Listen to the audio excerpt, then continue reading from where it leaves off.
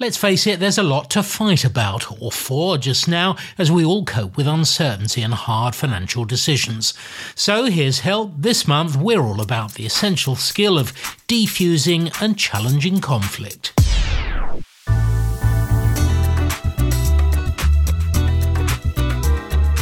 Hello, I'm Nigel Cassidy and this is the CIPD podcast. Conflict is inevitable when humans with different perspectives and opinions interact. But now, at a time when it's more important than ever to come together and strengthen relationships, the new world we find ourselves in could stoke destructive clashes and bullying behaviour. Rows may be just sparked by a wrong word or a mishandled conversation. So how can people, professionals, flush trouble out, even harness benefits from constructive conflict? This podcast was recorded just before lockdown restrictions were imposed in the UK, and while no one could have predicted the scale and impact of the pandemic, surely the lessons here are critical.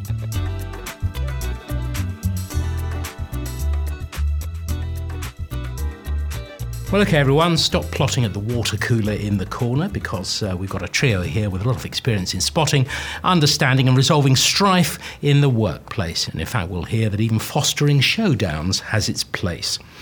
Someone once said conflict in an organisation is the sound of cracks in the system, a warning that something needs to be fixed. Most of us know or have known an otherwise savvy but ultimately weak manager or boss who'll do anything to avoid tackling the root cause of conflict, a strategy which usually makes things far worse as time goes by. So let's get some top tips. Amy Gallo is a contributing editor at Harvard Business Review, author of the HBR Guide to Dealing with Conflict. She delivers evidence-based ideas on how to improve working relationships. Can't wait to see how she handles any hostile questions. Hello. Nice to be here. Clive Lewis, OBE, is Chief Executive of Globus Mediation Group, a business psychologist and author and flying commercial mediator, 6 years a non-executive director in the NHS and now on the University of the West of England board. Hello. Hello. But first, to set the scene, Rachel Suff, Senior Employee Relations Advisor for the CIPD. She's a Master's in Human Resource Management and has led a string of policy and research studies on health and well-being at work. Hello. Hello. Now, anything, I suppose, Rachel, can start a simmering office war, power struggles, ego, somebody else's laziness, pay gaps, deadlines. What does the research tell us are the most common causes of conflict? Well, yes, we did publish recent research at the CIPD on managing conflict at work, and what really came through strongly was that the biggest cause is a kind of catch-all term, really, which was differences in personalities and working styles. So obviously that can cover a multitude of different human interactions. So I think we do need to dig a bit deeper to see what really are those underlying causes of conflict. The kind of behaviours that cause conflict, by far the greatest kind of behaviour was lack of respect. So perception, I think, plays a part as well in terms of what we regard as conflict, whether it's positive, negative. Now, Clive Lewis, you see all this at first hand and often get flown in to try and sort it out. Talk, if you would, a little bit about what the sort of things we've heard about mean for an organisation. So let's pick up on a couple of the aspects that Rachel has mentioned. I would certainly agree that the issue of personality fallout, I would refer to it as working with your psychological opposite. So an obvious example would be someone who's an introvert working with someone who's extroverted. There are differences, and those differences can mean that either the work relationship is complementary, but often it means that it's the trigger for conflict. So, for example, the person who's more extroverted might want the introverted person to get to the point quicker, might want an idea to be moved straight into action rather than waiting and reflecting. And when you multiply that over a number of times with thousands of people in an organisation, it can create tension. So this is about what, productivity being lost? Yeah, creativity? So specifically what you see is areas around productivity. You see the amount of capacity available in an organisation for work to be conducted that is lowered. You see issues such as sickness and absence increasing. You might also see an impact on things such as customer relationships, because people often express to others how they are feeling themselves. So that could be problematic for an organisation if they have someone not dealing with a customer correctly. Amy Gallo, don't these things often build up because, as I hinted at the beginning, managers let things fester? They allow these conflicts to gain traction. Yeah, unfortunately, managers aren't often given training on how to handle these, what often are small issues around style differences or differences in approach. And so they don't know how to address them. And in fact, they often avoid them. I think Clive and I are probably brought into organizations for very different reasons. It sounds like Clive's brought in when there's conflict that hasn't been resolved. I'm often brought in because there's not enough conflict. People are being overly polite, or the organization has what some people call artificial harmony. Everyone says they get along, but actually they don't under the surface, or they're not surfacing new ideas or innovations. So managers really need to be equipped with the skills and the frameworks to both manage difficult conflict, unhealthy conflict, but also to bring out differences of opinion so that people are able to, surface new ideas, to collaborate, so that you can create an inclusive work environment. Okay, well, you're hinting at a different kind of conflict there, so we'll get into that in just a minute. But before we do, Rachel Suff, just say a little bit more about why people managers do allow all this stuff to go on. Is it perhaps because they don't feel in their own minds that their own management will back them in actually resolving the deeper seated problems that are making people fight? That's a really good question. I'm glad Amy brought up the question of managers, because what our research found is that line managers are really at the centre stage of conflict, often being a cause of it themselves. When we asked employees in a survey, who did you have the most difficult relationship, who was the conflict with, and the bullying and harassment, if that happened, they said their manager. And when they reported a conflict to their manager, they said their manager was just as likely to make it worse as better, the situation. So I think this raises a whole number of questions. Like you say, Amy, managers often aren't trained. Why aren't they trained? I think organisations often don't appreciate that conflict happens. They don't have strategies to deal with it strategically, but also they're not training line managers in people management generally, let alone specifically to manage conflict. So where they do train managers, they're much better at handling conflict. We've got the evidence around that. And managers shy away quite often from personal issues. They find it a really difficult part of their job. Yes, I would agree with that. As Rachel's speaking, I'm just thinking of an experience that I've recently been helping an organisation with, where a line manager was having an appraisal conversation with a person who he'd only recently taken over managing, just a year or so in. I've got a feeling of dread already. And for the previous 10 years, this person was managed by someone else and had achieved an appraisal rating of 4, which is good on a 5-point scale. But the new manager gave an appraisal rating of 2 without much of a context about why that was. But the difficulty was how he handled the conversation when his colleague said that he was going to raise a complaint, because he couldn't understand how, in a short space of time, his performance had dropped so badly and so significantly. But the line manager's response was telling his direct report that his life wouldn't be worth living if he decided to raise a complaint. Wow. So, Amy, what would you do in that situation? Oh, boy. I mean, you have to have sympathy on both sides there, because that employee for years thought they were doing incredibly well. And to all of a sudden have a 2 when you've had 4 for that many years is shocking. And of course you want to raise a complaint. And you have sympathy for the manager whose job it is to give direct and honest feedback, and that employee was not getting it. It sounds like neither of them quite handled the situation well without actually appreciating the other person's perspective. And I think that's one of the key things that when dealing with conflict is really trying to understand, where is the other person coming from? We so quickly assume the person is being unreasonable or is out to get us, or even has a completely different working style than we do, rather than focusing on what we have in common, whether that's a shared goal or even a common style. And that case study you talked about, Clive, what actually happened in the end between the manager and the worker? Yes, well, disappointingly, the direct report left the organisation. In fact, I was asked to facilitate that exit transition for him on the basis that he had lost trust in his line manager. But even more interestingly, I was back in touch with the organisation about a year later, and I asked the HR professional that I was working with what had happened to the line manager. And about 6 months after that incident, the line manager also left, having had just under 30 years of service, was highly regarded, highly respected, but the story of what had allegedly happened left such a bad taste in the mouth of the senior managers of the organisation. He left 2 years before he was due to retire. That's such an interesting story, because one of the things I think about with conflict is there's often this emotional shrapnel that gets left in the wake of a conflict. So even if the conflict is just between you and me, Clive, it's very likely that Nigel and Rachel will suffer as a result of it. Yeah. And there's no doubt that there were many, many people affected by what was an uncomfortable situation for two people.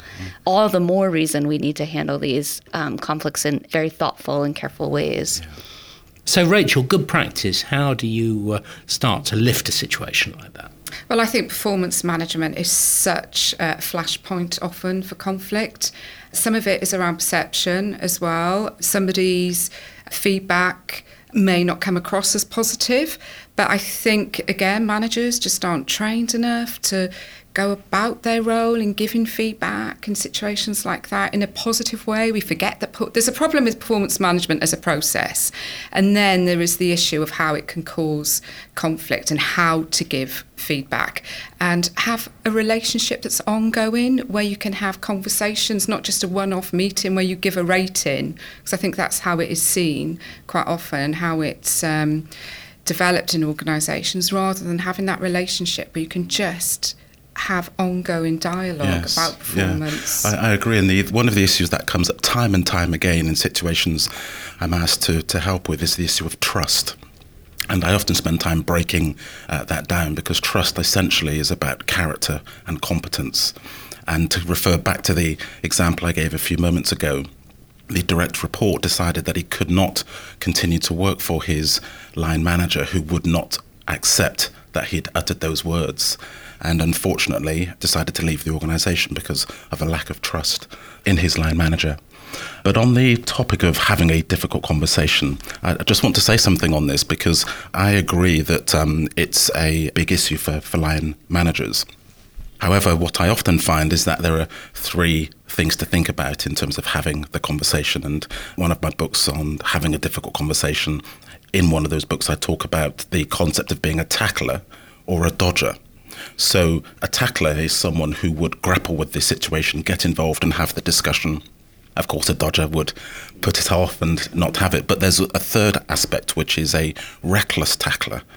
And this is someone who will jump in with both feet first, not thinking through, do they have the evidence, do they have the facts? And in doing so, they can do far more harm than good. Yeah. In my book, I talk about similar seeker versus avoider, which is similar to tackler and dodger. And I recently was doing an event where someone asked a question, where does emotion play into seeker versus avoider? And I think you can be an avoider and be an emotional avoider, or you can be a seeker and be an emotional seeker, which is similar to this reckless tackler. Yes. And the damage done when you're not making conscientious, thoughtful decisions about how to respond in these situations is grave. People leave jobs, people issue threats to each other. I've seen it blow up in people's faces quite often. Yeah. So it seems to me, Rachel, that solving some of these problems involves quite a bit of analysis before you jump in, and that has to be done perhaps by somebody who is not one of the parties. And the trouble is, organisations don't often have room for that. So the senior management will say, look, you sort this out.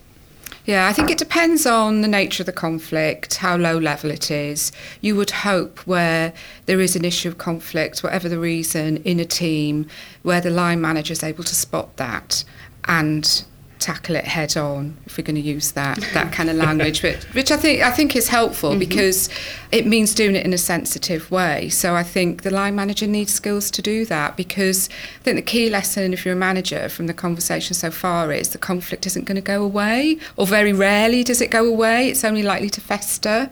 So I think for a manager to act as I won't say mediator, because that suggests a whole other level of skill set, but as a facilitator, and have a conversation each, try and get to the underlying cause of the conflict, because sometimes the issue over which something erupts or festers isn't necessarily the real issue that's going on underneath the surface. So really a manager needs to have an awareness and be alert to any kind of underlying tensions in their team. They need to know their team, so they're able to have that one-to-one conversation with each, then hopefully bring the two together, because most people at that point do want a resolution. They don't want to leave the organisation, so nipping things in the bud before they escalate. If that doesn't work, then we are fully supportive of all the kind of benefits that having an independent third party can bring to a situation. Managers also need to be careful that they don't step in to solve conflicts that can be solved between two people. Because I think one of the risks,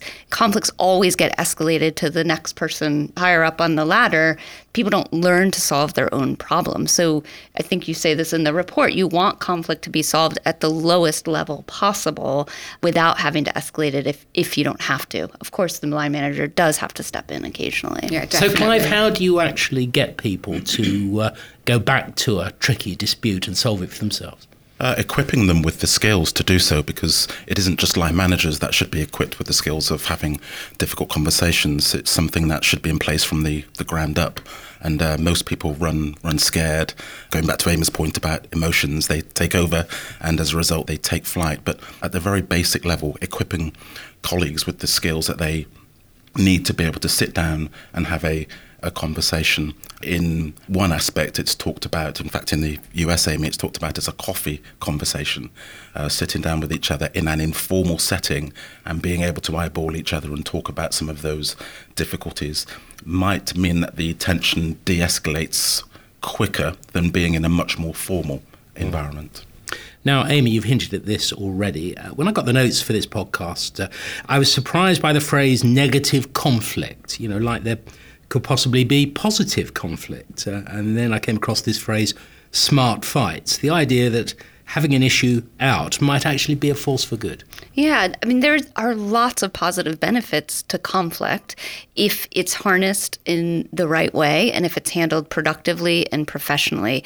The example that Clive gave earlier certainly is not an example of that, but there are tensions that as a manager you want to bring out in a team. Let's say you have a team member who cares immensely about speed, about getting things done really quickly. That person might sacrifice quality in the effort to get things done quickly. So you might want to partner them with someone who cares a lot about quality. That, of course, is going to create natural tension. You want those people to disagree. You want them to sort of hash it out so you get a better work product as a result. We also know if conflict's handled well, that it creates stronger relationships between employees. If they're able to disagree and then get to the other side, it sets the precedent that it's okay to have a difference of opinion here and we can come through it okay. It's also the foundation for an inclusive work environment. If you spend tons of time, energy, money trying to bring in people from different backgrounds and different perspectives, and then you tell them, by the way, we don't disagree here, you've lost any of the value from having a diverse workforce. So you really have to make sure that people feel comfortable expressing their opinions, having disagreements, having even fights that they can get past and move on, as long as they're healthy. Rachel, I can see some dangers in this idea of setting up a smart fight between people. Somebody's going to lose, and we can all think of time wasted trying to persuade somebody that they're not going about the job the best way. So there must be dangers in this approach, surely. Well, I think we're taught to have a perception in our culture that conflict is, by its nature, negative. So I think it's really interesting to hear Amy talk about it in a different way, because I think we all run a bit scared of conflict. And I think organisations as well, their cultures tend to be set up in that way and not necessarily making the most of their diverse workforce. We're all human. We all come with such a different mix of backgrounds, perspectives, ideas. So it is setting the kind of working environment And senior leaders and so on have got a responsibility here as well, because you have to feel safe to disagree in an organisation and not be afraid to, and sometimes agree to disagree. But you need the environment where you feel you can do that. Yeah. So leaders and managers, they do tend to set the tone where people feel that they can discuss things openly, safely. Yep. I've always found it's quite useful to be a bit Californian with people. If you can tell they don't like something, you can say, oh, you don't seem to like that idea, or I sense some anger here. Sometimes we think things about what people do or say, but we don't act on them. Yeah, possibly. And I think that Rachel mentioned senior people, and the thought that comes to my mind as she mentioned that is that the smart fights, which I'd often referred to as constructive controversy, as a term the academics often use, is this ability to have something out, but it might lead towards productive conversations. But my point is that it's not just at the lower levels in an organisation. Often this becomes an issue for boards. You often find that those who are at a board level in an organisation are not backward in coming forward, and you might have that as an environment. They think they're paid to be a contrarian. But not shying away from having those boardroom conversations that are often necessary to think about, maybe do we need to diversify, do we need to go in a different direction, etc. So if we're agreed that a bit of that tension is good for an organisation, how do you kind of re-engineer your workplace to get issues in the open? Well, I think it does come down to that big question about how do you create the right kind of culture. And we've talked about senior leaders already, and I think they do have a defining influence on what kind of behaviours followed, what's acceptable, what isn't. They are going to set the tone, and managers will follow them as well, and employees are going to follow their lead, really. So culture is every little interaction, so we can all make a difference.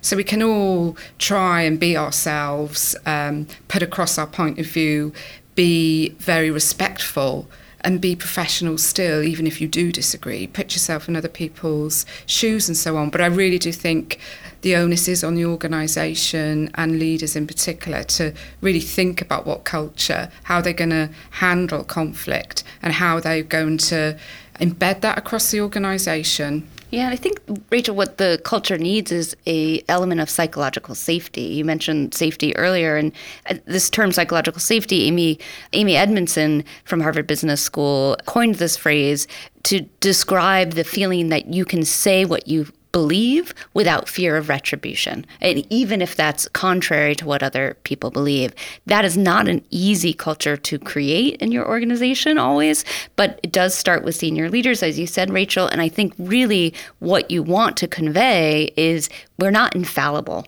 We are in a process of constantly learning. Of course, we have to execute. Of course, we have to reach our targets and goals, but we will learn in the process. And part of learning is making mistakes. And not being driven by ego is probably one of the most important things a senior leader can do, because if you show we were able to put our egos down here, people are going to be much more willing to speak up, even if they're not 100% sure about what they're saying. Yes, I can imagine, Clive, when you're being flown into an organisation to sort something out, people will say, well, it's all right for you to be called in to sort out conflicts, but this is really about, I can't meet my deadlines, my targets are unrealistic, there's all this stress, they don't pay me enough. And those are things that can't be resolved by us all sitting around and having a constructive argument. Well, I would disagree with you, because often the reason why I and my colleagues may get a call is because the organisation hasn't been able to create the environment for the conversation to take place. So often what I might provide, or someone who's in the same industry as myself would provide, is this concept of safety. Being able to have a conversation without fear of retribution, to go back to a term that Amy has used. And often what might come out of those are some of the practical elements that you've mentioned, and being able to try and figure out a way to try and work through them. Even if they can't be solved straight away, someone might not be able to get the 5 or 10% increase that they wanted on their salary. However, there might be something about additional training opportunities, etc. That can be part of the conversation. Yeah, Nigel, you mentioned risks earlier. What are the risks to smart fights? And I think this is one of them, which is that if you don't have this element of safety, people will fear fear retribution, or they'll fear getting in trouble for raising a dissenting opinion. And sometimes they will be rightly afraid, because I've seen in organizations, I'm sure Clive and Rachel have too, that people who are saying things that are unpopular tend to be, seen as outcasts. Their careers tend to stall. So this is certainly one of the risks to, if you encourage people to fight in an organization where dissenting opinions aren't respected, you're putting people at risk of ruining their careers. And I suppose too, Rachel, it's about knowing your people. If you have a large organisation, people get upset about stuff which causes conflict.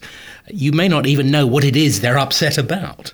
That's true. And I think as well, as part of creating that environment, it means as an organisation sending a really clear message to create that safe working environment, that where behaviour and conflict is negative, where it really has crossed that line and it's inappropriate and it's causing distress and it's harmful, that you will take that seriously. So it's really understanding where that line lies and making sure that the message is out there, that you will deal quickly, robustly, and listen to people's concerns effectively. So that's your top tip, really?